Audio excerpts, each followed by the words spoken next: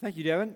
We're in a series in the Gospel of Luke, and so if you have your Bibles, I invite you to turn to Luke chapter 11, and you can kind of land on verse 27. We're going to pick it up a little bit where we left off last Lord's Day. But this morning what I want to talk about is what is the truth about seeing clearly? And I'm going to try to use that seeing in a kind of a couple different ways. Sometimes we'll mix metaphors. I don't know if you've ever heard people mix metaphors where they took something from one thought or one discipline and kind of combine it with the other, and you're wondering if they actually fit. But sometimes we do it on a regular basis, and it does seem to fit. Sometimes you might be talking to someone, and you might ask them the question, well, did you hear me? Did you really hear me? And then you might follow up, did you see what I meant by what I said? And we'll use sight with hearing and somehow put it together and saying truly hearing and truly seeing is truly understanding. And often when Jesus was teaching and being with people, he wanted them to get it. In fact, every time that he spoke, sometimes he would hide things from people he'd already revealed truth to, and they had rejected it. But his heart was for him not just to be talking and people not listening. And that's my passion as well. Hopefully that as you're looking at me, you're not only looking at me, but you're listening. And you're listening because there's something you really believe that there's good enough to hear. Not because of who I am, but because of the book I'm speaking out of. And so I want you to hear me, but I also want you to see what I'm trying to say. And Jesus was in that kind of situation a lot. In fact, that was his passion as he taught. And yet somehow we as people who use language, even if it's our native tongue, we can confuse people by the words we use. Would you agree with that? In fact, I was reading a couple weeks ago about words you don't understand if you're over 30. I'm 31, so I thought this would be a challenge for me to take, is that, you think, well, words I don't understand if I'm over 30. Wow, that's kind of challenging or humbling. And basically it's talking about slang, some things that people use or what becomes a popular way of saying things. And sometimes if you don't know what it means, but you can kind of, some are bizarre, but some of the words I wrote down were ones you could kind of figure out, well, I guess I could see how they made it that way. For instance, if someone gives you an insult, what that is a compliment that is actually an insult. So it's an insult, okay? Hundo P is, you're in a conversation and you say, well, hundo P, that means I'm with you 100%, hundo P. This one I've actually heard in the culture. It's you're woke about politics, which means you are aware of what's happening in politics. You're awake to what's going on, and I guess you can take the opposite. If you're not woke, you're sleeping in terms of what's actually going on. Another one that if someone calls you a sus, that's short for saying you're a little suspicious. That's a little sus. So you're kind of sus to me. You're a suspicious. If you have sauce, it's kind of like the secret sauce. That means there's something attractive or stylish about you. You got sauce going for you. And then I'll leave this one. I've heard this one actually out in the culture, but we've heard sometimes people, that's my babe. That's somebody that's really special to me. Well, there's a shortened version of that. That person's my bae, and it's BAE. And what that stands for is beyond anyone else. So hopefully you have a bae in your life. That's the person that's more important to you than anybody else. But if that sounds a little bit too cheesy, in fact, that's one too cheesy. What you would guess is a person who's smiling all the time. But you could have Jesus being your bae. He's beyond anyone else in your life because he really truly is beyond anyone you can imagine that is in this universe. And so as we think about people seeing what we're saying or really hearing what we're saying, or what my point is really understanding what we're saying, sometimes we can confuse people by the words we use, and sometimes we can confuse people by we say one thing and we what? Do another. And so the message gets mixed, it gets muddled, it gets a little bit dark in terms of trying to get through what you're observing. Well, we know that Jesus didn't have a problem with saying one thing and doing another, right? Because he was the perfect teacher and the perfect example. We know that Jesus used words when he was trying to get something across that were plain to the people to hear. In fact, as we look at God inspiring the New Testament to be written in a language, it's written in what's called Koine Greek, which is common Greek. It was not the Greek of the scholars, it was the Greek of the common people. And so it was put in a language where people would understand what was being said. But even if you use plain words, and even if you back up what you're saying with your life, some people refuse to hear and to see clearly. And I really see the section that we're looking at this morning illustrating the truth about it. And hopefully you'll see that as we go through it this morning as well. But backing up from where we left out last week, Jesus had done the miraculous. He had done a miracle that they couldn't really understand how he had the ability to do it because he didn't name the demon that he cast out of a man who could not speak. And there was a rebellion going on. Some saw it one way and some people saw it another way. Some people were amazed at the power of Jesus and thinking it was a holy thing, a good thing. And other people saw, no, you have power. That's plain to see. But we believe it comes from the evil one, not the holy one. And so Jesus reasons with them, and the people are amazed at his ability to respond to the learned in just rational explanation of why their view that he was doing it by the power of evil one made absolutely no sense. And so then arises someone who praises Jesus by praising his mother. In verse 27 it says this, while Jesus was saying these things, one of the women in the crowd, this is Luke 11, verse 27, raised her voice and said to him, blessed is the womb that bore you and the breast at which you nursed. Which let's just praise your mom for bringing you into this world. She has to be blessed because look at her son. Now that was a marvelous thing to say. And Jesus does not rebuke her, but he does correct her. And we need to understand too that sometimes it's not wrong to be corrected. It's just don't correct your pastor. Okay, it's not right to be, you don't like to be corrected, but Jesus did it. And he did it even to the ones who had a great tender heart. And he said this, on the contrary, verse 28, blessed or favored, the word is used in two different ways. One is a description of favor, and the other is a description of true happiness. Favored and truly happy are those who hear the word of God and observe it. And so he's really speaking to the heart of what I want to share with you this morning is God wants us to see clearly. And by that I mean understand completely. And to see clearly and to hear clearly is to understand clearly and then to actually do it and follow it. And so we're going to see that this morning. And the great truth this morning that we can kind of hang our hat on, if you want to put it that way, is that every one of us here could leave this place described by Jesus as blessed. Independent of what your age is, whether you know the slang of people under 30, or whether you have a gift or talent that you wish that you see in somebody else that you wish you had, it has nothing to do with that.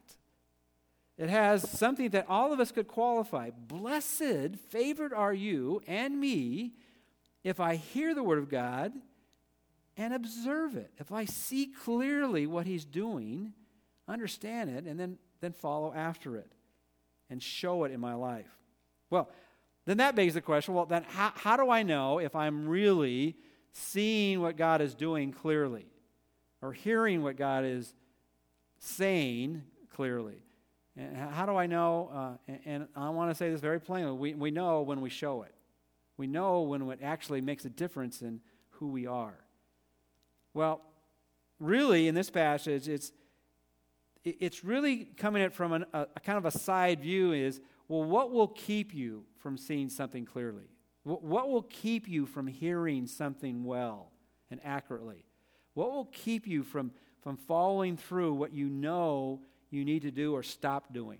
Because that's where we all live, right? Sometimes we know what to do, we just simply don't do it. Sometimes we don't know, we don't understand what to do, and we need to pursue that. But what keeps us from doing that? Well, let's look at it this morning. How do you know if you're seeing clearly or not? Look at verse 29. As the crowds were increasing, so Jesus had attracted a crowd, partly because he did the miraculous, partly because they saw him reasoning with the religious leaders of the day. And then Jesus says something that's rather odd for us as we normally think about Jesus. This generation, and he's speaking to the people now, so he's not talking hypothetically, he's talking about the people that were hearing him. This generation, which includes you, is a wicked generation. Now, sometimes we read phrases like that and we just keep on reading, but let's take it personal. What if the first thing I say, oh, by the way, before I speak, I think all of you are just wicked.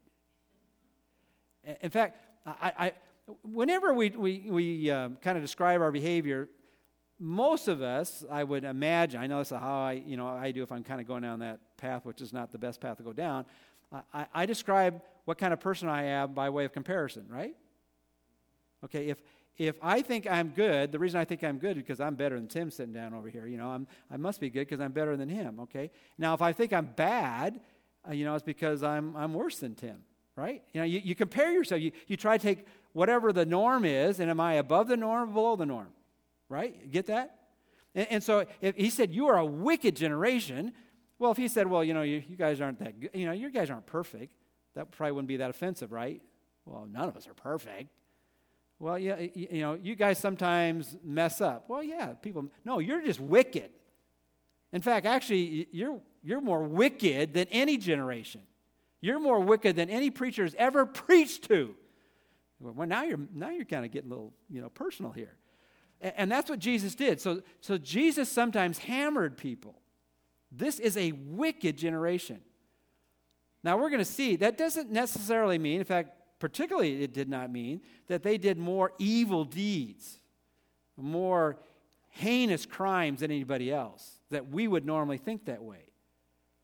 But why he called them that is because they weren't seeing clearly. They weren't hearing clearly. And the reason I'm using seeing more than hearing is they had seen what Jesus had done, and many of them, in fact, they moved the whole generation or culture that when Jesus went to the cross, they called that which was holy unholy. They called the one who came by the power of God the Father and said he was doing everything by the power of the evil one. It doesn't get any more wicked than that. Whether you say it publicly or in your own quietness of your heart, if you reject who Jesus is, you're taking that which is most holy and stamping your feet upon who he is. That's wickedness at its height. And then he goes on and says, okay, well, why am I calling you so wicked? And this kind of goes back a little bit to what was said before. After he did one sign, one miracle, what did they want? They wanted another. And if he had done another, they would have wanted what? Another, and another, and another, and another. And Jesus knew, it doesn't matter how many miracles I do for you, you still aren't going to be convinced. You're not going to see clearly.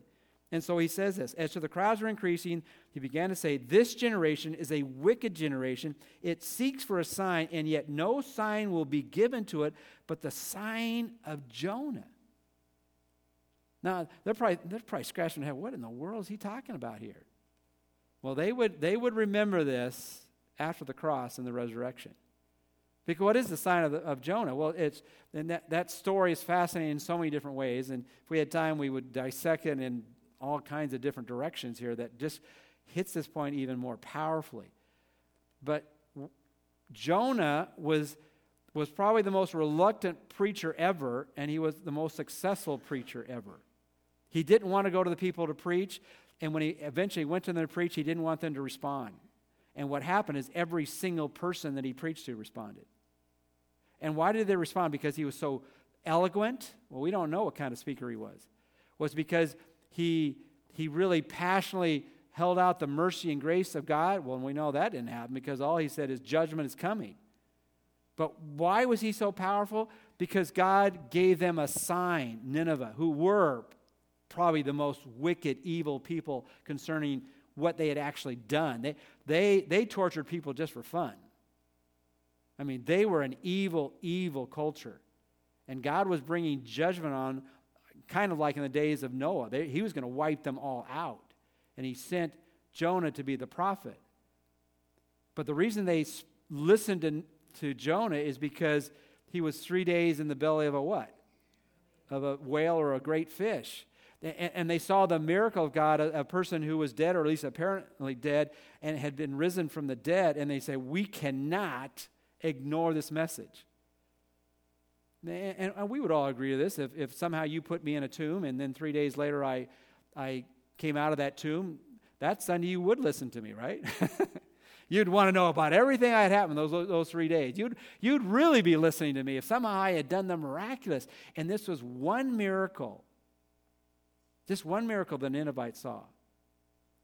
How many miracles did the people of Israel see up to this point? I mean, Jesus was wiping out every physical illness in the land. Everyone who came to him, he healed. There was no spiritual power that he wasn't able to deliver people from. He was doing miracle after miracle after miracle. It had come to the point where they had to decide, are you going to believe or not believe? I'm only going to give you one more sign. That sign is the death, burial, and resurrection of who? Of Jesus. Just like Jonah. And so if we're going to see clearly, and this is true about anything, we've got to come to that point. Do we admit that we've got enough reasons to believe what we see? And I'm using that see in the broadest sense. When you hear something, when you see something, you have to decide, am I seeing what's really true? And I was just thinking, and somehow in the first service I was kind of distracted. Maybe it was that baby that got born in our family. But anyway, is that, as you think about it, we all kind of see things that might not be true. Have you ever been at a magician's performance? I mean, some of those guys or gals, they are amazing. I mean, you're looking at it and go, how did they just do what they did? I mean, they just took the Empire State Building and eliminated it, or this big 747. How did that happen? And I can't believe what I just saw.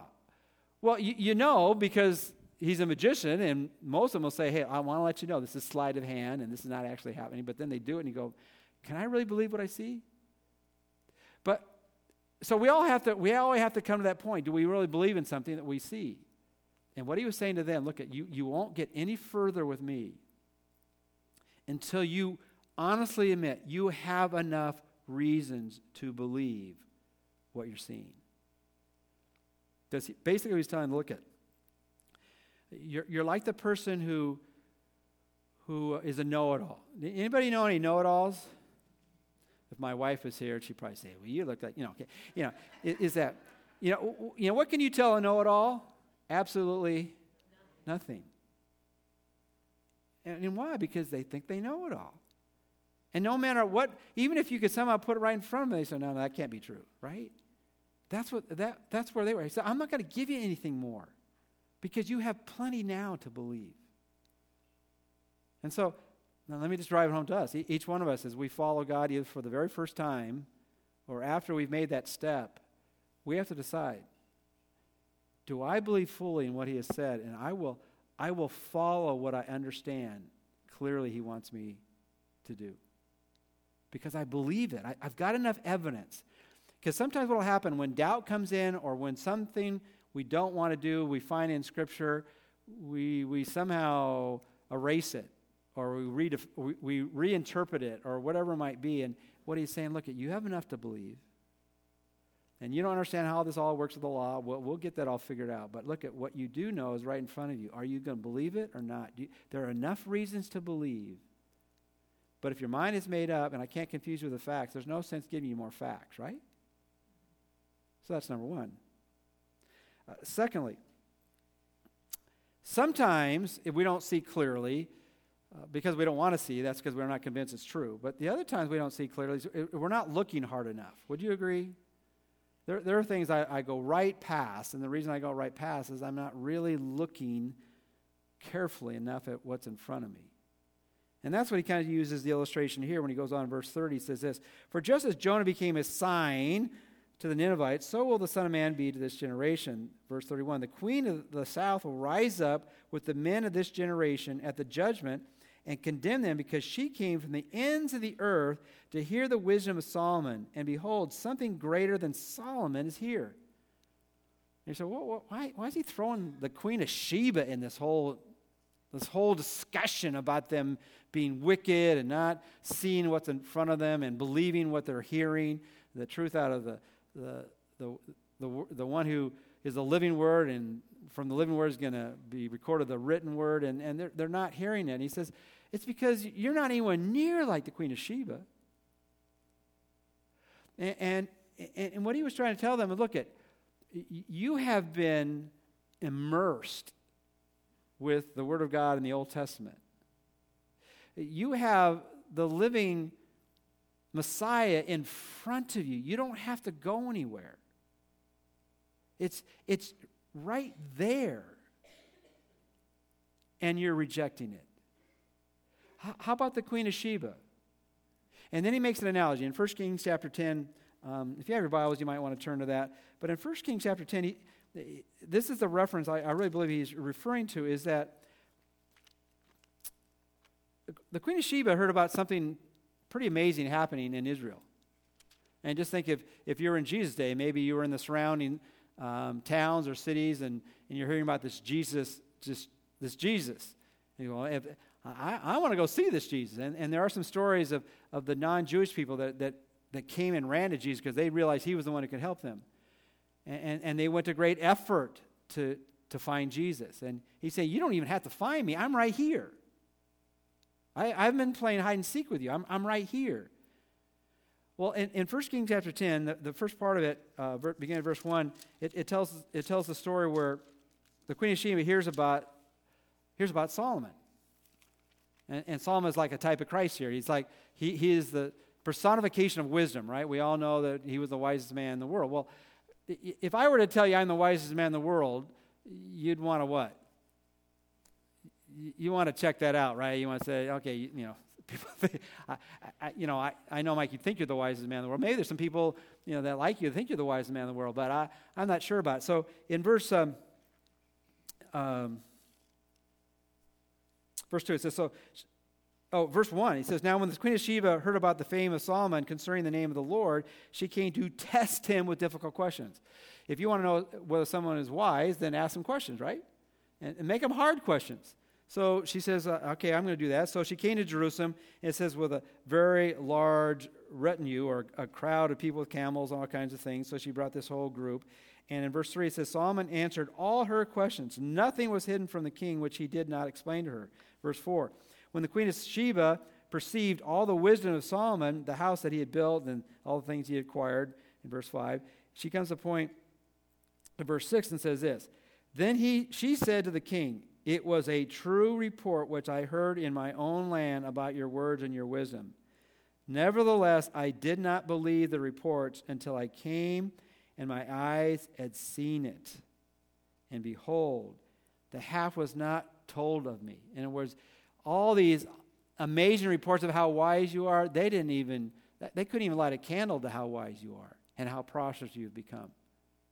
Now, the picture here, you need to realize the Queen of Sheba, she wasn't just next door. She was 1,000 miles away.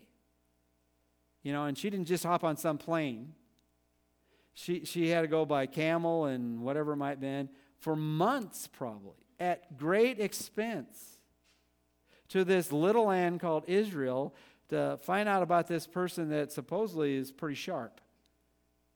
And she didn't believe it, but she went to great sacrifices to find out whether it was true and that she was really understanding or seeing clearly what was about this man named Solomon.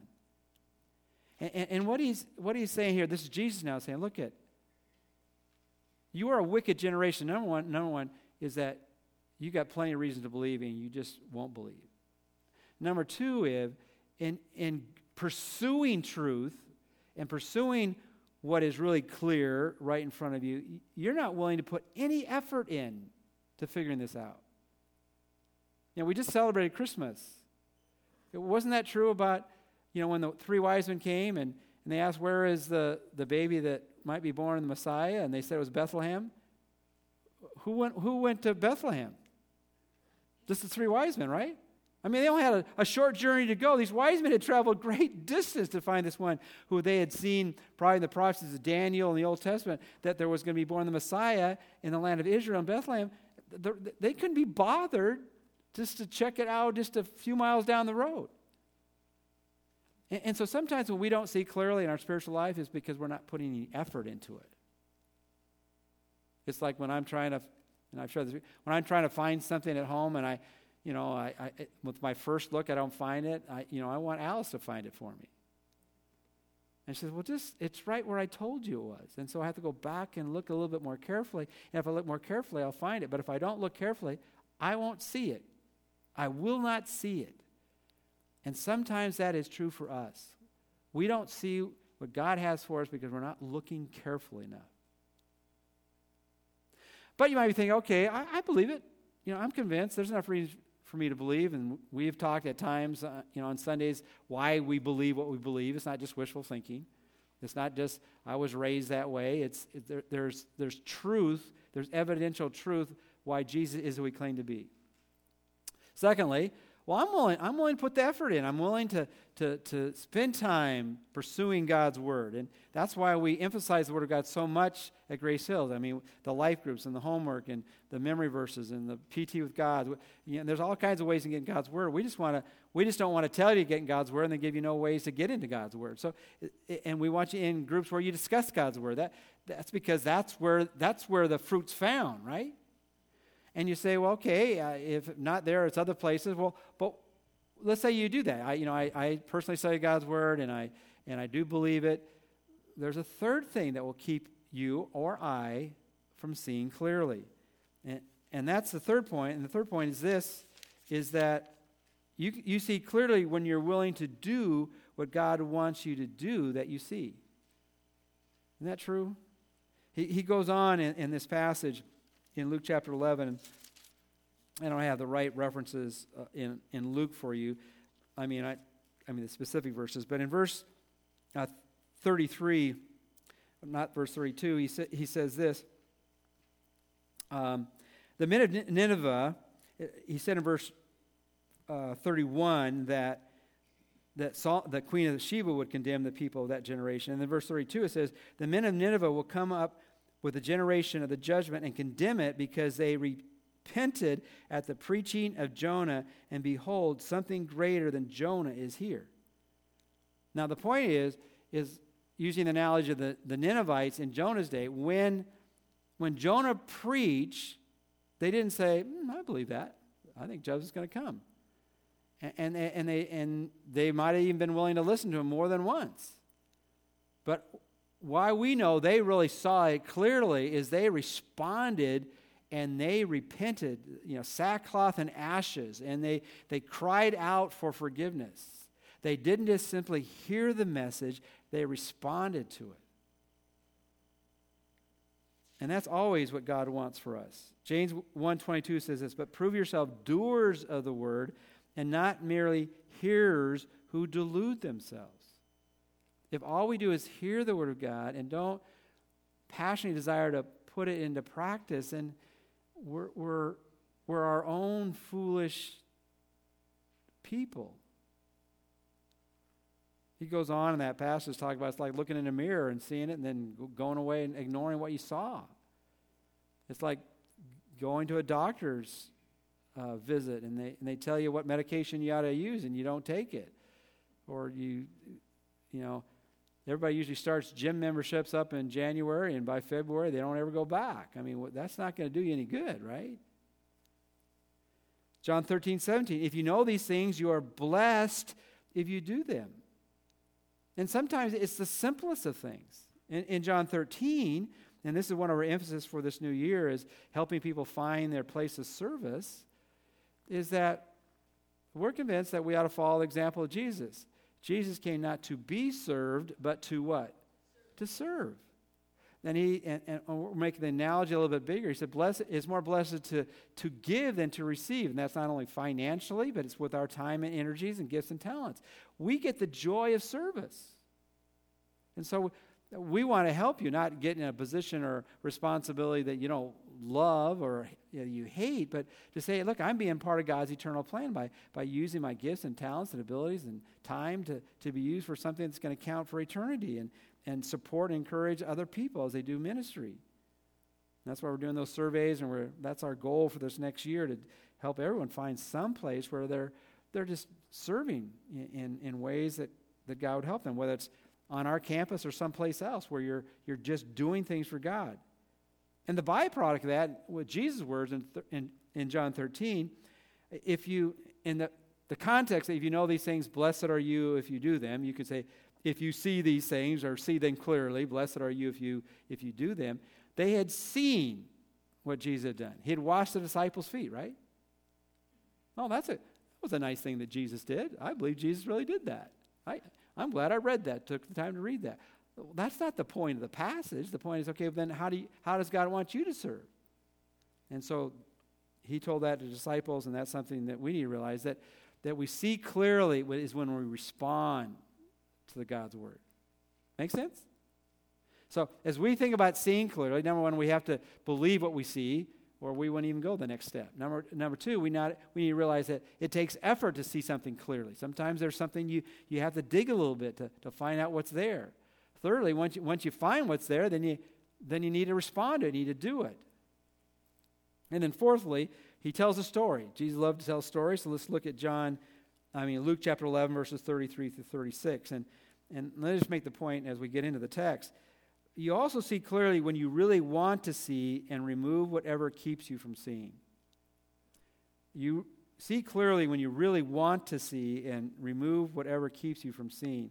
Look at, as Jesus tells the story. He says, no one after lighting a lamp puts it away in a cellar, nor under a basket, but on the lampstand, so that those who enter may see the light. And basically, he's kind of prophesying, as I see this passage, he's saying, like, I know some of you're not too happy with me right now. You don't like me calling you a wicked generation for not seeing clearly and hearing what I'm saying and responding to it. You don't like that. In fact, you wish I took this light, which is what he would describe as teaching, and you'd say, well, can you just put that away right now? It's kind of bothering my eyes. You ever been in that experience where you're in a room and all of a sudden someone turns the lights on and maybe it was dark and then they illuminate the room and it's too bright? You ever been in a too bright a room? You go, oh man, would you turn that down? It's blinding my eyes, too bright. Now, what he's saying here is, look, this light is a little bit too bright for you right now, but really this is what a light is for. It's to illumine the room. Now, of course, we can use lights in poor ways. Excuse me. When I want to get my wife up and she's a night person, I'm a morning person, I just get up in the morning and turn on all the lights, She wakes up. No. You can use lights in a bad way, but he's saying, look, a light is for a purpose of letting people see more clearly, right? And then he goes on and says, I want you to know what part you play in this. He goes, the eye is the lamp of your body. When your eye is clear or healthy or simple, which means it's not divided in what it's trying to look at, your whole body also is full of light, but when it's bad, your body is also full of darkness. Excuse me. And what he's saying here, basically, the eye does not produce light, right? But it does receive light. And sometimes we don't see clearly for one or two reasons. One is the receiver of the light is not doing very well, or the source of the light is not doing very well, correct? If a person is well, let me read the next verse and we'll bring it all together. Verse 36, verse 35. Then watch out that the light in you is not darkness. If therefore your whole body is full of light, with no dark part in it, it will be wholly illumined, as when the lamp illumines you with its rays. And so he's describing things that will cause you not to see clearly. One, if you have something within your body that causes darkness, it will affect how you can see. If you have cataract, some of you have had cataract surgery, and what you need is to get that thing out of your eye so you can see more clearly, right?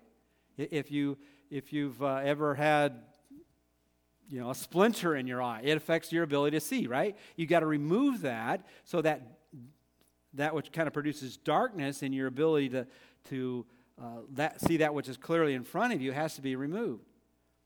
And then, of course, the other part of it is if you are in the need of receiving light, then you need to go toward the source of light. And basically, Jesus had two types of people who would respond to him that had needs that only he could meet. One of my favorite miracles, I just like how simple and straightforward to it, is in John chapter 9, where Jesus takes the man who was born blind and he gives him what? He gives him sight.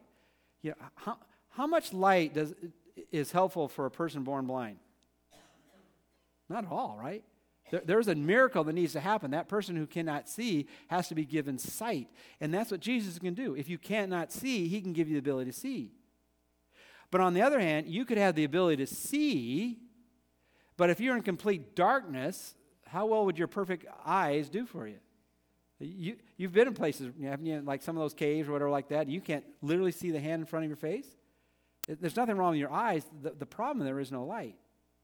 So Jesus came to do two things. He came to take all of us who could not see spiritually and give us the ability to see. And then secondly, he came to bring us in the midst of a world filled with darkness. He brought light to it. God is light in whom there is no darkness at all. But where it comes down to our action is this. Look, okay, there's light and there's the ability to see. But your part is, do you want to see? And are you willing to take out parts of your life that are keeping you from seeing? In James, as he talks about interacting with the light found in God's word, he says, right before he does that, right before he says, be doers of the word, not mere hearers who delude themselves, he says this, therefore, putting aside all filthiness, all that remains of wickedness, in humility receive the word implanted, which is able to save your souls. And in reality, that's true whether it's before we become a Christian or after we become a Christian. If we're going to see clearly what God has for us, we've got to be willing for our sin to be repented from, that we would turn from it. God, I don't want that which is filled with darkness. I want light. I think it's in John 3:19 where it said that the reason some people don't come to light is because men love darkness. And we all are that way. We all hold on to that which is dear to us when God is saying that is not my plan for your life. So what's the point this morning? God wants all of us to see clearly. Now, we all know physically that our eyes are deteriorating, right? And I don't see as well as I used to see when I was a little young kid. I got glasses fairly early in my life, and I've had eye surgery that gives me some ability to see without lenses. But you know, our eyes will deteriorate physically. But the good news is the spiritual eyes that God has given us, they can get stronger and stronger and stronger, because the more we respond to the light God gives us, he gives us more light. But if we reject the light God gives us, he'll give us less light. And that's what you see throughout the New Testament. Either you're going toward the light or you're running from the light. And so I'd say, how are we looking this morning? Are we convinced that Jesus is the true life? And that's settled. There's enough reason to believe that. Are we willing to make sacrifices? We might not have to go 1,000 miles like the Queen of Sheba to get our questions answered because it's right here. But are we willing to dig into what God has for us? And then when we find what God has for us, are we willing to do what we know God wants us to do? And then progressively, are we willing to take away those things that clutter up our life that cause us not to see clearly? Our lives get so cluttered so often about things that won't allow us to go down the path he wants us to live. For some of you this morning, it might mean I need to receive Christ right now as the one who can forgive me of all my sins and bring his light into my life. And we'll close with a prayer that will allow you to do that. And for some of us, we just need to say in a fresh way, I want to look at things like God wants me to look at them. I want to see clearly because I'm convinced it's true. I'll take whatever sacrifice it means to follow that light. I'm committed to do what he wants me to do. I'm willing to this week be obedient, maybe to talk with someone about Jesus. And I want to remove anything in my life that's causing me not to follow him faithfully and fully. So let's look to him in prayer. If I pray for anyone here this morning that doesn't know you, and I pray that they would say yes to Jesus. They would say, Jesus, I surrender my life. I want to turn from anything that's dark in my life. and I want to receive your forgiveness, and I want to follow you fully and faithfully. And when we pray that prayer and really mean it in our heart, you will do what you've promised you will do. And we can be transferred from the domain, what the Bible talks about, the territory of darkness, and brought into the territory of light. And Father, if we do know you, Father, might in a fresh way we say, God, I don't want to see dimly. I want to see with full sight. I want you to take anything out of my life that's causing me not to see you and your plan. Help me to know your word and apply it. Help me to be wise and discerning, not simply what is good in my life, but what is best. And we pray this in Christ's name. Amen. Let's stand.